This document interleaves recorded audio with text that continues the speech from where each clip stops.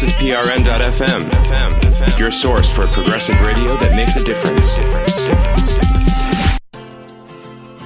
You can't always get what you want. You can't always get what you want. But if you try sometimes, well, you might find you get what you need. Good morning and welcome to Visionaries. I'm John LaBelle, your host, and you'll find us here on the Progressive Radio Network at prn.fm every Monday at 10 a.m. That's 10 a.m. Eastern United States. But we're global since we're on the internet, so you got to figure out the time in your part of the world.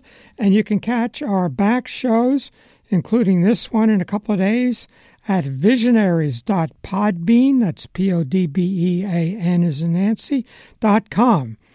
And be sure to download our app for your smartphone. So today, I was going to talk about two topics, and I was going to sleep last night, and I realized I can't talk about those things. You can't talk about that. So I'll talk about some other stuff. And I'll be very careful and talk a little bit about those two things. And the two things were, number one, archetypes and spiritual feminism. And my late wife was a spiritual feminist, and I'll talk about what that is. But saying anything about men, women, gender, sexuality, spirituality is fraught with problems I guess it doesn't matter for most people, but I'm in academia. So we're very restricted in what we can say compared to other people. And so I was thinking about that as a topic, and I'll go into it a little bit. And then yesterday I pick up the Sunday New York Times book review section cover story. Altered States, Michael Pollan on Writing Under the Influence, and Jonathan Latham on the latest fictional drugs. So it's all about psychedelics. Well, I make a point on this show of not talking about myself personally, although if one were to be very diligent in researching the past, I wrote quite a bit about this topic, and it's been something I've been aware of and thought was important, but I'm not sure what you're allowed to say about it today. We are talking about illegal drugs, which, how weird is that? I can't believe that anybody, look at someone like a religious conservative, Ben Shapiro. Totally libertarian on drugs. He says, I think they're stupid. I think people who do them are losers, but it's your business. And that's sort of where I stand, although I think some of them might not be stupid. But I got to be careful in saying that, right? Anyway, I have former students who are now prominent architects who spent one of them a couple years in jail for being caught with marijuana, which is now, dispensed everywhere. It's in a transition phase at the moment. So medical marijuana is illegal and is legal in some states. Recreational is legal in some states more and more. But, here's this stuff which you probably shouldn't overdo. Probably anything like that's overly ingested, and God knows what's in it when you're ingesting it. You're burning some weeds and inhaling it. God knows what's in there. But it doesn't seem to have the effects that cigarettes or alcohol have. And people's lives are ruined over it. People to this day are serving long jail sentences about it, while other people are picking it up at a dispensary. So where is that at? It's just stupid. So, which leads us to psychedelics. And Michael Pollan is the author most recently of How to Change Your Mind, What the New Science of Psychedelics Teaches Us About Consciousness, Dying, Addiction, Depression, and Transcendence.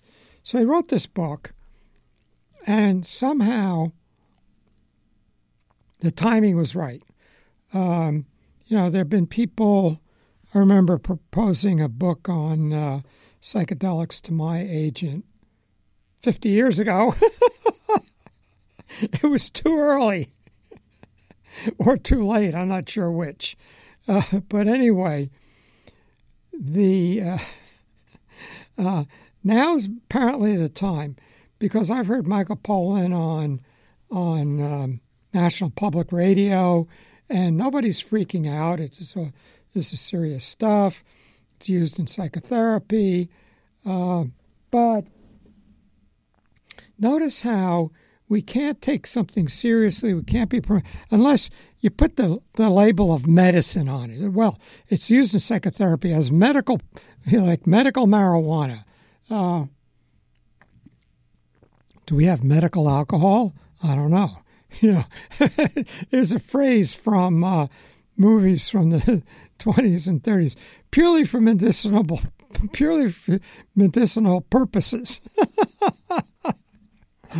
As somebody pulls out their flask. Anyway, psychedelics are now being taken seriously, and Michael Pollan wrote this book, Surveying the Field. I guess. I've heard him talk about it. I haven't read the book. And I don't know if I will. We'll see. If we do, we'll see if he wants to come on the show. But anyway, here's this thing that, people prove they're able to get psychological therapeutic benefits in psychotherapy. Okay, cool. But where is that at? What do psychologists know? Who put them in charge? I mean, think of all the things psychology has been wrong about. That women cannot participate fully in all spheres of life. It'll damage their weak brains. It's a prominent idea early 20th century. Then psychoanalysis, this totally weird, totally perverse notion. One intellectual figure in the 40s once remarked, "I distrust any theory that tells me my neighbor to the left is hostile and aggressive because they have an inferiority complex, and my neighbor to the right is meek and withdrawn because they have an inferiority complex." I mean, what the hell kind of a theory is that? Psychics. There's a woman in your life, right? Yeah, I thought so. And she's a blonde? No, she's a brunette. Yeah, I didn't think she was blonde. I thought she was a brunette. Yeah, that makes sense. And, people are skilled at doing that, including psychoanalysts. Well, having spent time in psychoanalysis in school with a real psychoanalyst, I later figured out that my condition was caused by being in Philadelphia. And actually, there was so I grew up on Long Island, spent time in New York City, and I go to school in Philadelphia, and at University of Pennsylvania study architecture, and I figured, Philadelphia is a real city. It'll be like New York, a little bit smaller, so I got the daily. What did I get? I got the daily New York Times and the Sunday New York Times subscription as a student. And then I also got the Sunday Philadelphia Inquirer because I figured it would cover the Philadelphia theater and art scene. I discovered there wasn't any Philadelphia theater and art scene. So, I got there in 1959. I mean, Philadelphia is a terrific city today. If Penn were to offer me a teaching job there, I'd go in an instant. I mean, it's a beautiful little city. But at the time I was there, that city did not have a paperback bookstore, did not have an art movie theater, well, it did have one, but it was perpetually tied up with a Brigitte Bardot movie. And so I had to go to New York to see Fellini, Antonioni, Godard. Those movies just never got to Philadelphia as far as I could find. Anyway, so I, in design studio at Penn, we were working on a mental hospital. And with a very interesting professor, Robert Geddes, who is now, I think, around 95 years old. And just a couple of years ago, he gave a talk at Penn that I was at. And very sharp guy, very influential on me in a lot of ways. He was my thesis critic. And he had become an acquaintance of Humphrey Osmond. And Humphrey Osmond was a medical doctor and psychologist and the person who introduced Aldous Huxley to LSD. So, and there's a book about him, Understanding, produced by, what's his name?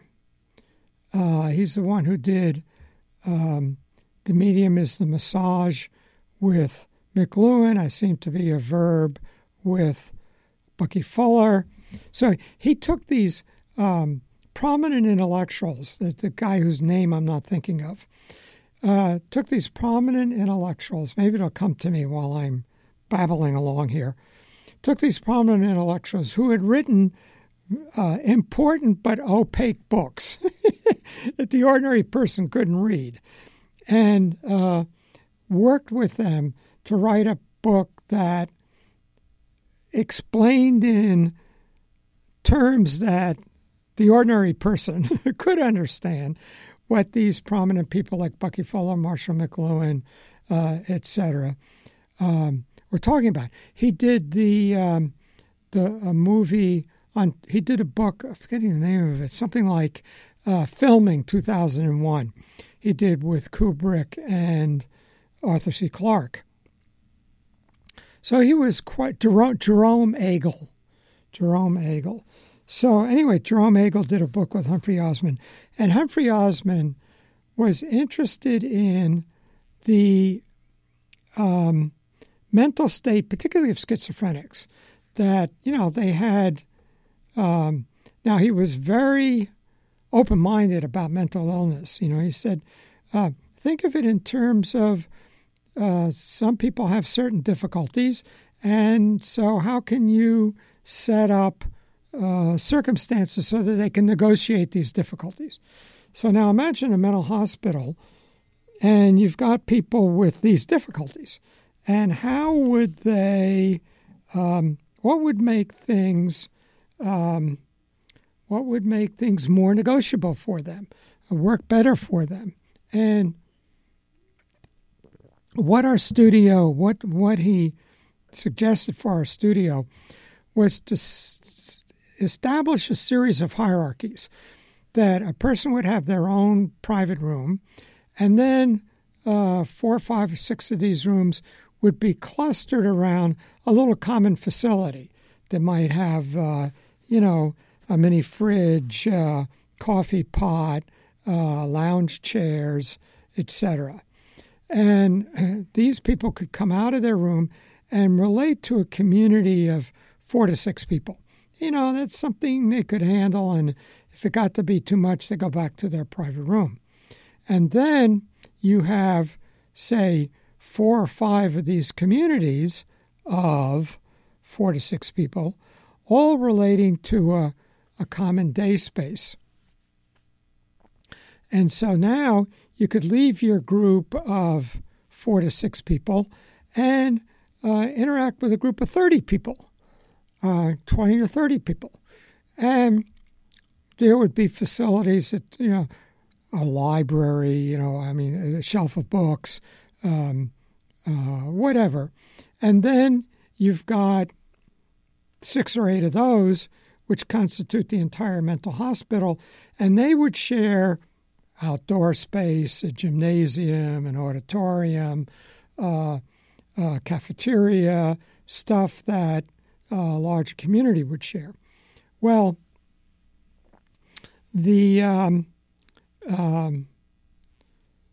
our professor, Bob Geddes, actually got this project published. My late wife, Mimi, who I'll talk about in a minute, Mimi Lobel, her project was published along with one of our other classmates in progressive architecture, and it was actually my other classmate. What's his name? Slipping my mind right now. A really important guy. His project was on the cover because he had a great model. Anyway, so Humphrey Osmond, was talked about how there's a similarity between certain kinds of mental illness and psychedelic drugs. Was something he was interested in, was writing about, was researching. And he said it was really scary giving LSD to Aldous Huxley, one of the great intellectual minds of the 20th century. What if it screwed him up? It would be my fault. Anyway, it's coming around again, and Michael Pollan did this book, and he did this 2-page essay. That's really big for the book review section of the New York Times. Magazine section, sure, but to have 2 whole pages in the book review section, it's a major story. And what he's talking about in this article is how do you describe, how do you write about what it's like to be on psychedelic drugs. And maybe, obviously it's every trip is different and it's different for every person, but maybe in common we could generalize and say that, now this is a topic that I can't talk about, so I'm not talking about it. Anybody listening to this show, it's not happening. Wouldn't want to get back to my school, because I don't know if this is on the forbidden list. But anyway, so one of the things that happens is your ego disappears, your sense of self.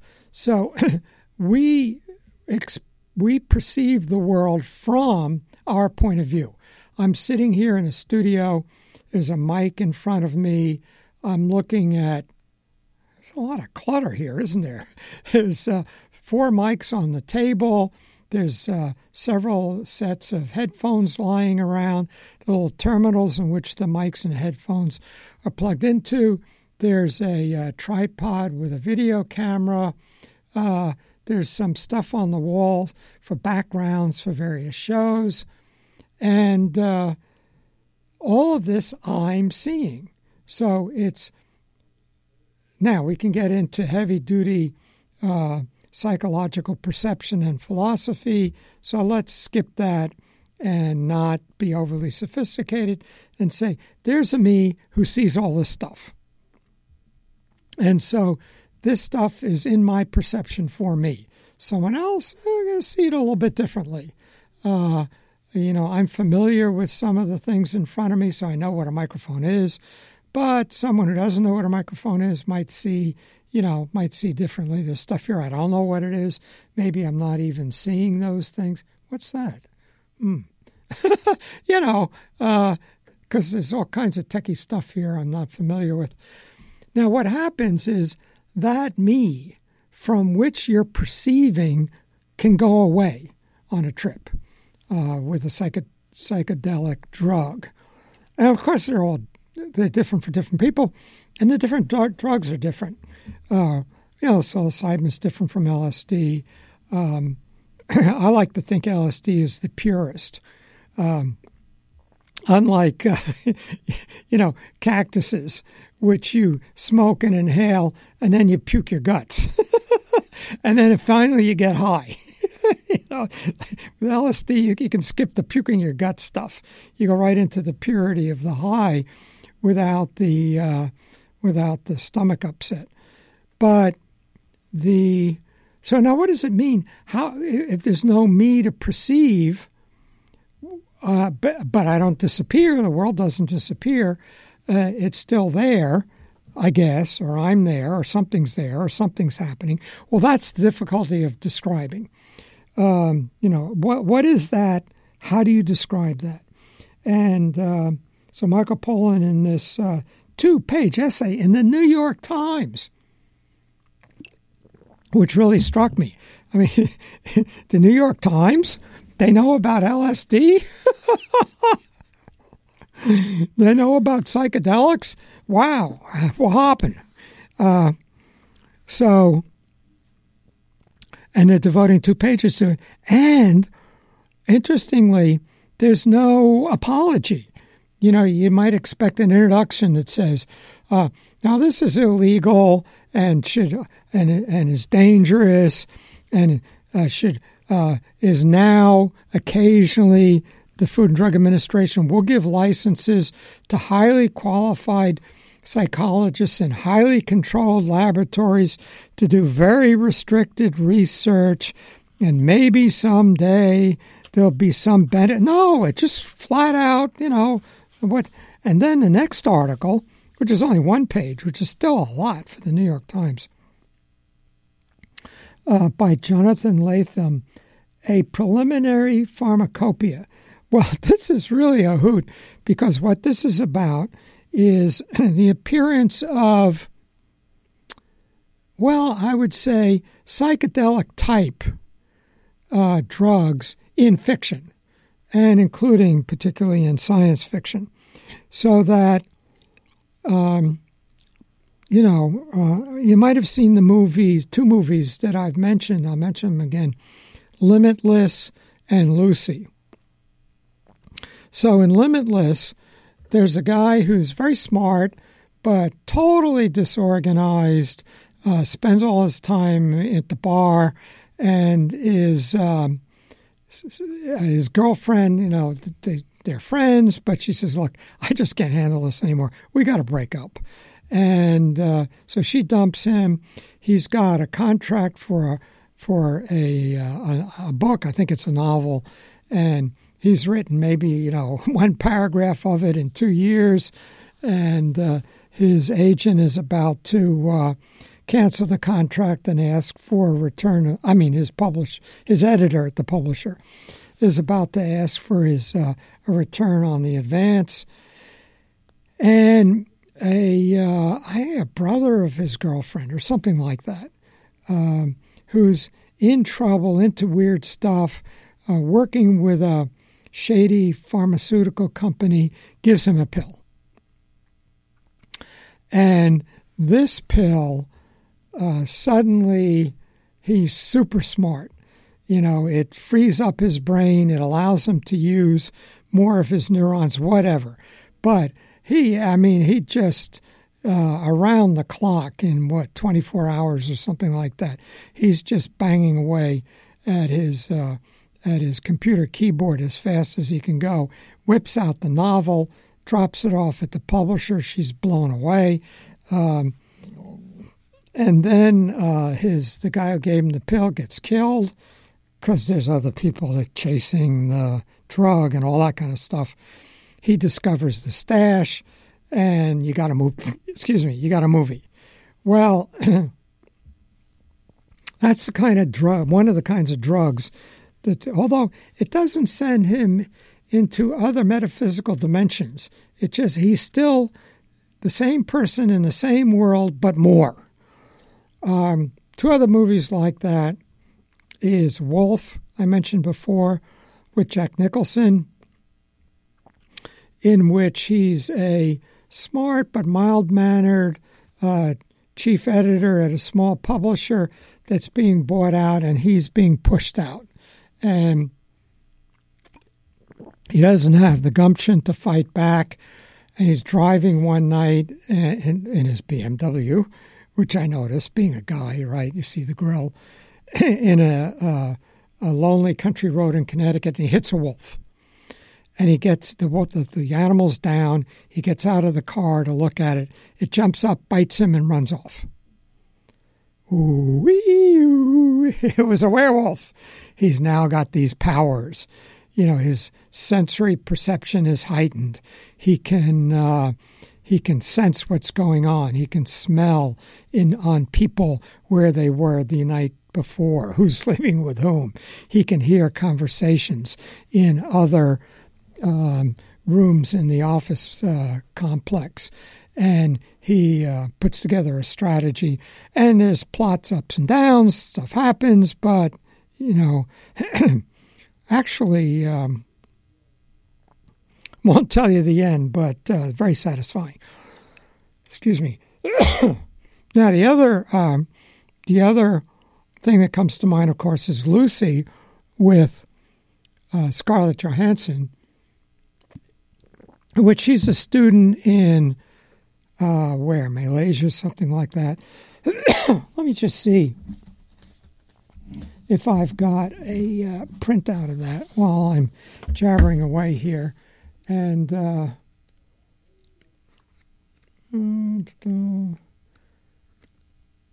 nope. But anyway, here we go, Lucy. Hang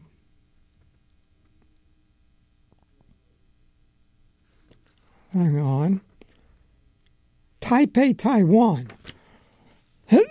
So she's tricked by a good-for-nothing sort of boyfriend into carrying into a building a briefcase, which is locked and handcuffed to her at this point. And so turns out the drug company has recruited a bunch of couriers who are going to have it's not a condom, but think of a condom, which is typically used by drug dealers, smuggling, in the stomach. A condom full of this blue powder, a strange drug that she and a couple of other couriers, unwilling but stuck, have surgically implanted into their bellies, and they're going to smuggle into key cities around the world. Well, she gets kicked in the gut. The package explodes, and a massive amount of this drug gets into her system, and she gets super abilities, kinetic, telekinetic, telepathic. She can read minds, she can move objects, and it's a race between her and the bad guys, and she's going to evolve into the next stage of human development. So that's the kind of books mentioned here. Let's see what we got in this review.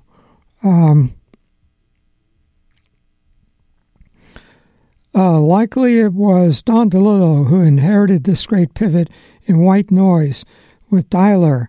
An experimental capsule advertises a cure for the fear of death. A veritable fictional pharmacopoeia followed from David Foster Wallace, DMZ, George Saunders, Verbulence, Jonathan Franzen, Mexican A. In these writers' hands, the self's integrity is under assault not by illicit indulgences, but by capitalism's imperative to market us shiny neurological upgrades and by our complicit desire to be thus reworked. In the past year or two, a fresh wave of must-avoid prescribables have flooded the bookshelves. Were I to play chipmunk and shout warnings from this stage, the first bad pill I'd warn you off might be Vernix, from the title story of Deborah Eisenberg's new collection, Your Duck is My Duck. I studied the small white pills Christina had given me. They were not very alarming. swaddled in their tissue. They hardly seemed to count. Cut to the next morning. I wrote someone an email in my sleep. Anyway, get the New York Times. Dig up your New York Times from yesterday. If you don't have it, go online. The book just, you'll find book reviews in the Times Online. But it was interesting to me that the Times would write about this. And what this is about, a drug like marijuana will hopefully calm you down, make you mellow. A drug like cocaine will hop you up. Someone I knew, I don't know if they still do, but years ago, someone I knew was in the financial world, at a trading desk, and they would all meet every morning, and the boss would give out cocaine to everybody. So they could be super hyped and super aggressive and super productive in their work. But psychedelics are different. It doesn't make you more or less. It doesn't make you calm or hyper. It changes what we in the world are metaphysically. The fundamental what I am. And what the world is, and how we relate, and whether or not they're two different things, who knows, is totally altered. And so the point of the first essay is how difficult it is to describe that, because there's no reference from which to describe it. And the famous description is Aldous Huxley after Humphrey Osmond gave him LSD. He wrote the book Doors of Perception. And one way he describes it is we see the world through our perception. And our perception is structured, and it's now called cognition. I remember when I did my master's thesis, I looked at how different cultures experienced the world differently. That's, to me, the definition of a culture. How you live in, manifest in, experience, create the world. And different cultures do that differently, which is what I'm going to talk about next, because you're not allowed to talk about that. It's the other thing I'm not allowed to talk about at my school. So nobody from school listened to this show, because I'm not supposed to talk about this stuff. But anyway, so Huxley describes as, imagine a camera, and in the old days when there was film, today is a sensor, but we still have lenses, and the lens organizes the light coming in. So you can have a wide-angle lens, a normal lens, a telephoto lens. You could have a special effects lens. You used to buy these filters that would create a starburst of images, so you can see the world the way a bee does with, 1,000 different images, etc. Now imagine you take the lens off. The light just hits the film. There is no structure of perception.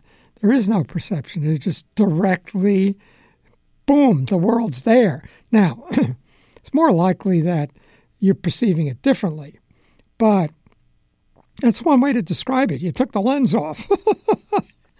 And it's one of the ways Huxley describes it. But anyway, psychology didn't know about this in the mid-'60s when I was writing my thesis. And psychology was dominated by behaviorism. What's his name? Skinner. He's not the most important behaviorist, but he was the most prominent. And behaviorism held that there is no mind. There's simply behavior. to talk about what's going on inner in the mind is mysticism, mumbo-jumbo, not science, not permitted. And it totally dominated psychology. I mean, this is what everybody who studied psychology, was a psychologist in America, an experimental psychologist, believed, did. I don't know how they could, believe this stuff, but they did. And so I did my work with anthropologists, started with Marshall McLuhan, but then anthropologists like Carpenter, and then European phenomenologists like Merleau-Ponty, and the European Gestalt psychologists, a very important figure that no one today has heard of, Anton Ehrenzweig, psychoanalysis.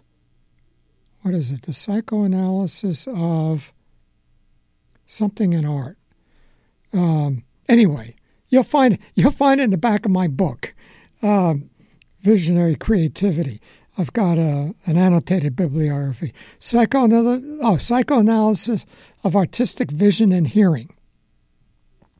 Describes how and why music is different in different cultures and different periods, as well as visual art. Picasso is painting that way because that's how he saw. African art looks like that because that's how they saw. So anyway, brilliant, important book. But psychology is now caught up with this a little bit. Not a lot of respect for that field. And so it's called cognitive psychology and has nobody claims to be a behaviorist anymore, unfortunately.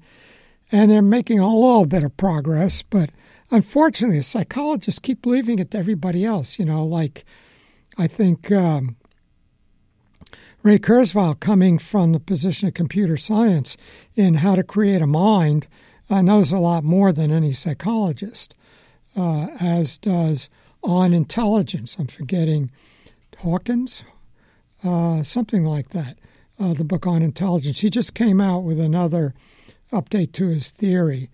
Hawks, something like that. And psychologists have abandoned psychology.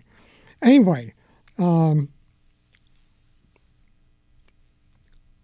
psychedelics give us a way to think about that. So the other big failure of psychology, the other topic I can't talk about today, is archetypes and spiritual feminism. So why don't we take a break? Let's just take a break, and we can run to the bathroom. And so we'll take a break and be back in just 2 minutes.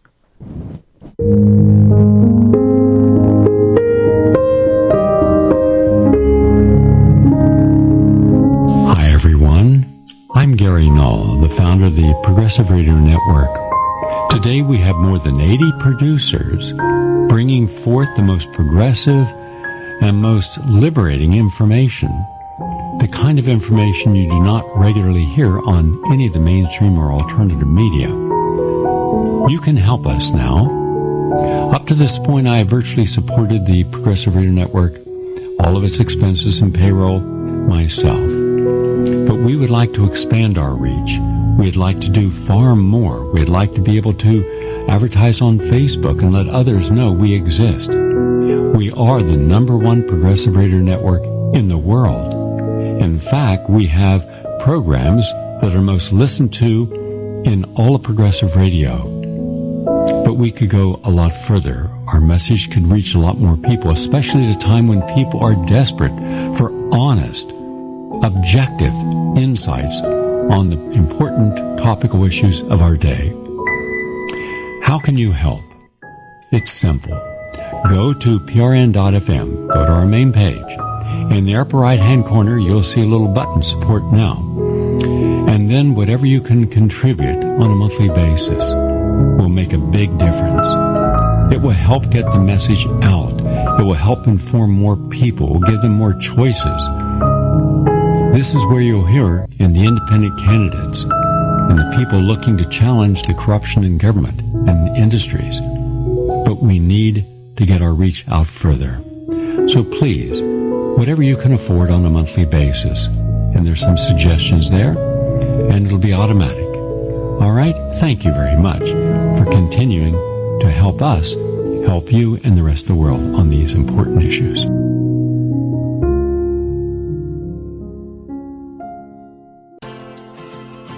You can't always get what you want.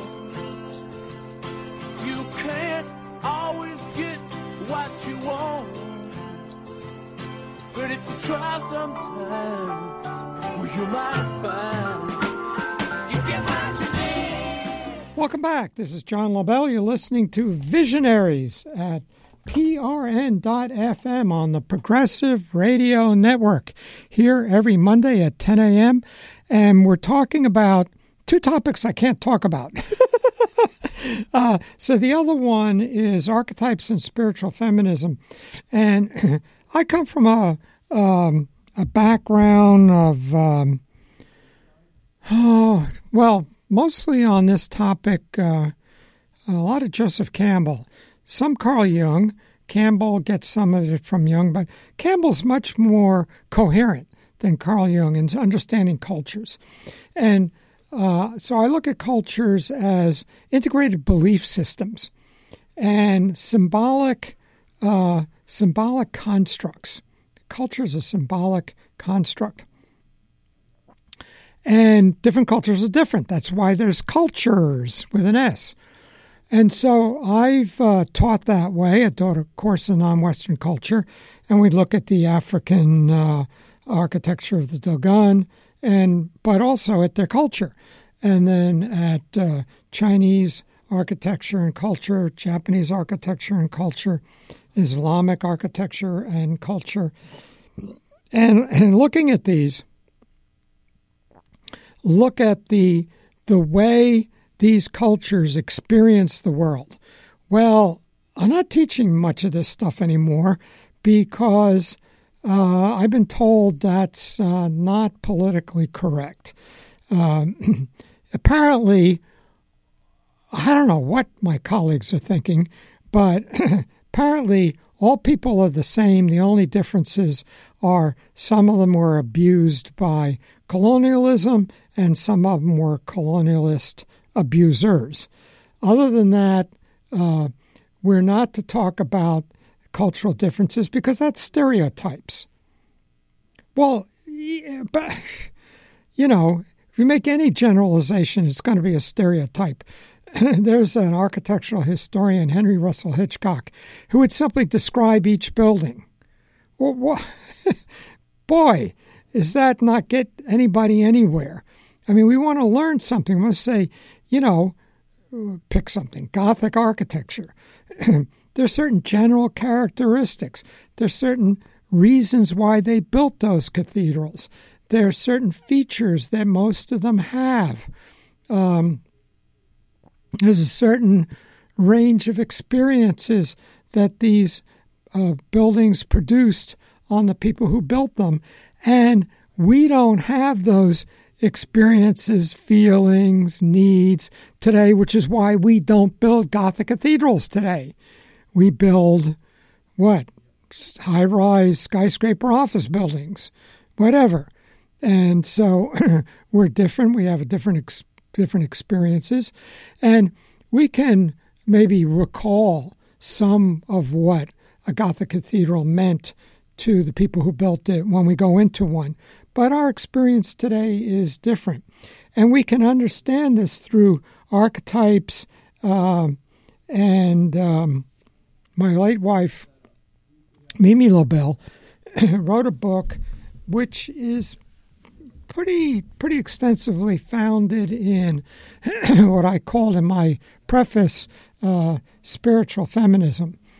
And she was, involved with feminism. She wrote the book in the 70s, mostly. And so she was, involved with part of second wave feminism, new key figures in the field. But then there were a group of women who were interested in the goddess, which is shorthand for spiritual feminism, for a totally different way of experiencing the spiritual qualities of our relationship to larger realities. And these women were totally accepting of what I'll call political feminism, which is the feminism we're familiar with, equal rights for women, women coming into men's roles, etc. But it didn't work the other way. The political feminists were often not very accepting of the spiritual feminists. I remember Gloria Steinem being asked, how was it put? Is the female psyche spiritually different from the male psyche? Something like that. And the question just used two words that totally don't exist for Gloria Steinem or feminism, political feminism, and that is spiritual and psyche. So the feminist attitude was religion has been abusive to women. Why would we want a new one? And the idea of there being a psyche, of there being, a spiritual layer to one's consciousness is totally absent in modern American academia. And it's just meaningless terms. It is there for people in the arts because there's no other way to talk about, understand what medieval art was, Renaissance art was, modern art was. The spiritual psyches of the time and of these artists were different, and they produced different arts. Well, so I'm lecturing this way. At one point I was talking about the West and China and Japan. Different attitudes toward nature, how we're traditional China and Japan, not China and Japan today, and what a human being is, how we relate to nature, how we emerge from nature or stay integrated with nature, and how attitudes about this are different in these different cultures, and how that's very clearly manifest in the architecture. So you look at Andrea Palladio's Villa Rotunda, and here's a self-contained, bilaterally symmetrical building on top of a hill dominating its landscape, implying the centrality of the individual human being, looking out over, observing, understanding, and dominating its landscape and nature. And then you look at Katsura Imperial Villa. Now I'm picking two different buildings that, you can argue if it's fairly representative or not. But that's what I picked. And Katsura Imperial Villa is asymmetrical, meandering, integrated into its landscape. The walls just disappear. The walls are sliding panels, and where they are slid closed, they're made out of rice paper. They're made out of paper. So there's not a strong separation of inside from outside, human from nature. There are various porches where you sit and view nature. So here are these two different architectures very much representing two different cultural points of view. Well, I was told I had to correct that lecture, which I, won't go into that. But that's just not accepted today. So I'm thinking about, I lecture on the Dogon. Dogon is this really nifty tribe in Mali in West Africa. And there's a major Dogon collection in the Metropolitan Museum. So when you go to the Oceania and Africa collection, you'll see Dogon. Very distinctive art, quite collectible. A lot of it is affordable. A lot of people have Dogun Works. Poor Dogun. They were very smart. They located in a place where there's no water, no oil, no gold, and no uranium. So they've been left alone. The only problem is every spring the French art dealers swoop in and buy all their art. So they don't have very much art around, with which money they could then afford. They weave these very tight baskets for carrying grain and even water. And they could buy Tupperware bins, made out of plastic that won't, make a lot more convenient. Well, they don't. They won't. They're like, think of the Amish, who have a certain cultural way of living and avoid technologies that will disrupt that way of living. So they're going to like that. And their mythology is very strongly presented in a book called Conversations with Ogotamali, written by a French anthropologist who interviewed him. And here's a very integrated way of seeing and understanding a traditional culture. Well, that's not welcome either. We have to talk about post-colonialism. So, okay, could we do both? But anyway, just to quickly finish up, there was a passage I had in my preference to my late wife's book on spiritual feminism, in which I contrasted it to political feminism. Now, central to archetypalism, that there are archetypes. It's very tricky. Let's see how much I can get in 5 minutes. But let's just do essentialism, and I'll pick up on the rest of this in a future show. But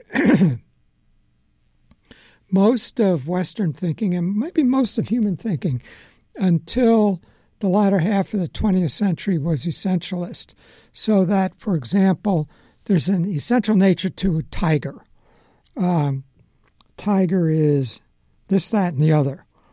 And before Darwin, tigers were always there. Not sure where they came from, but they probably weren't going anywhere unless they were hunted to extinction. And but we now say, no, there is no essential nature to tigers. The tiger is descendant from animals in the past that were different, will eventually evolve to animals in the future that will be different, and are genetically very close. They're almost genetically identical to lions. You shouldn't do that, but shoot a tiger, shoot a lion, skin them, you can't tell the difference. So there is no essential tiger.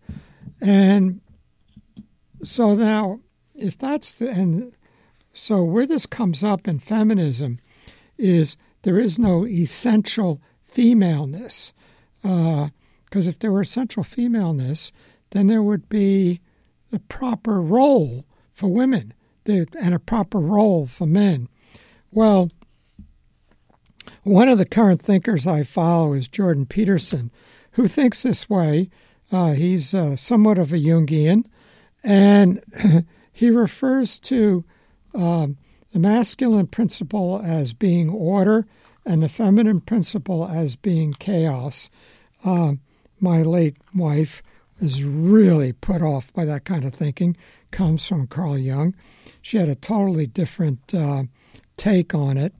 And she saw essential feminine archetype as inclusiveness, and the essential of both order and chaos, and a lot of other features that I'll go into in a future show, and essential masculine nature as divisive of the two.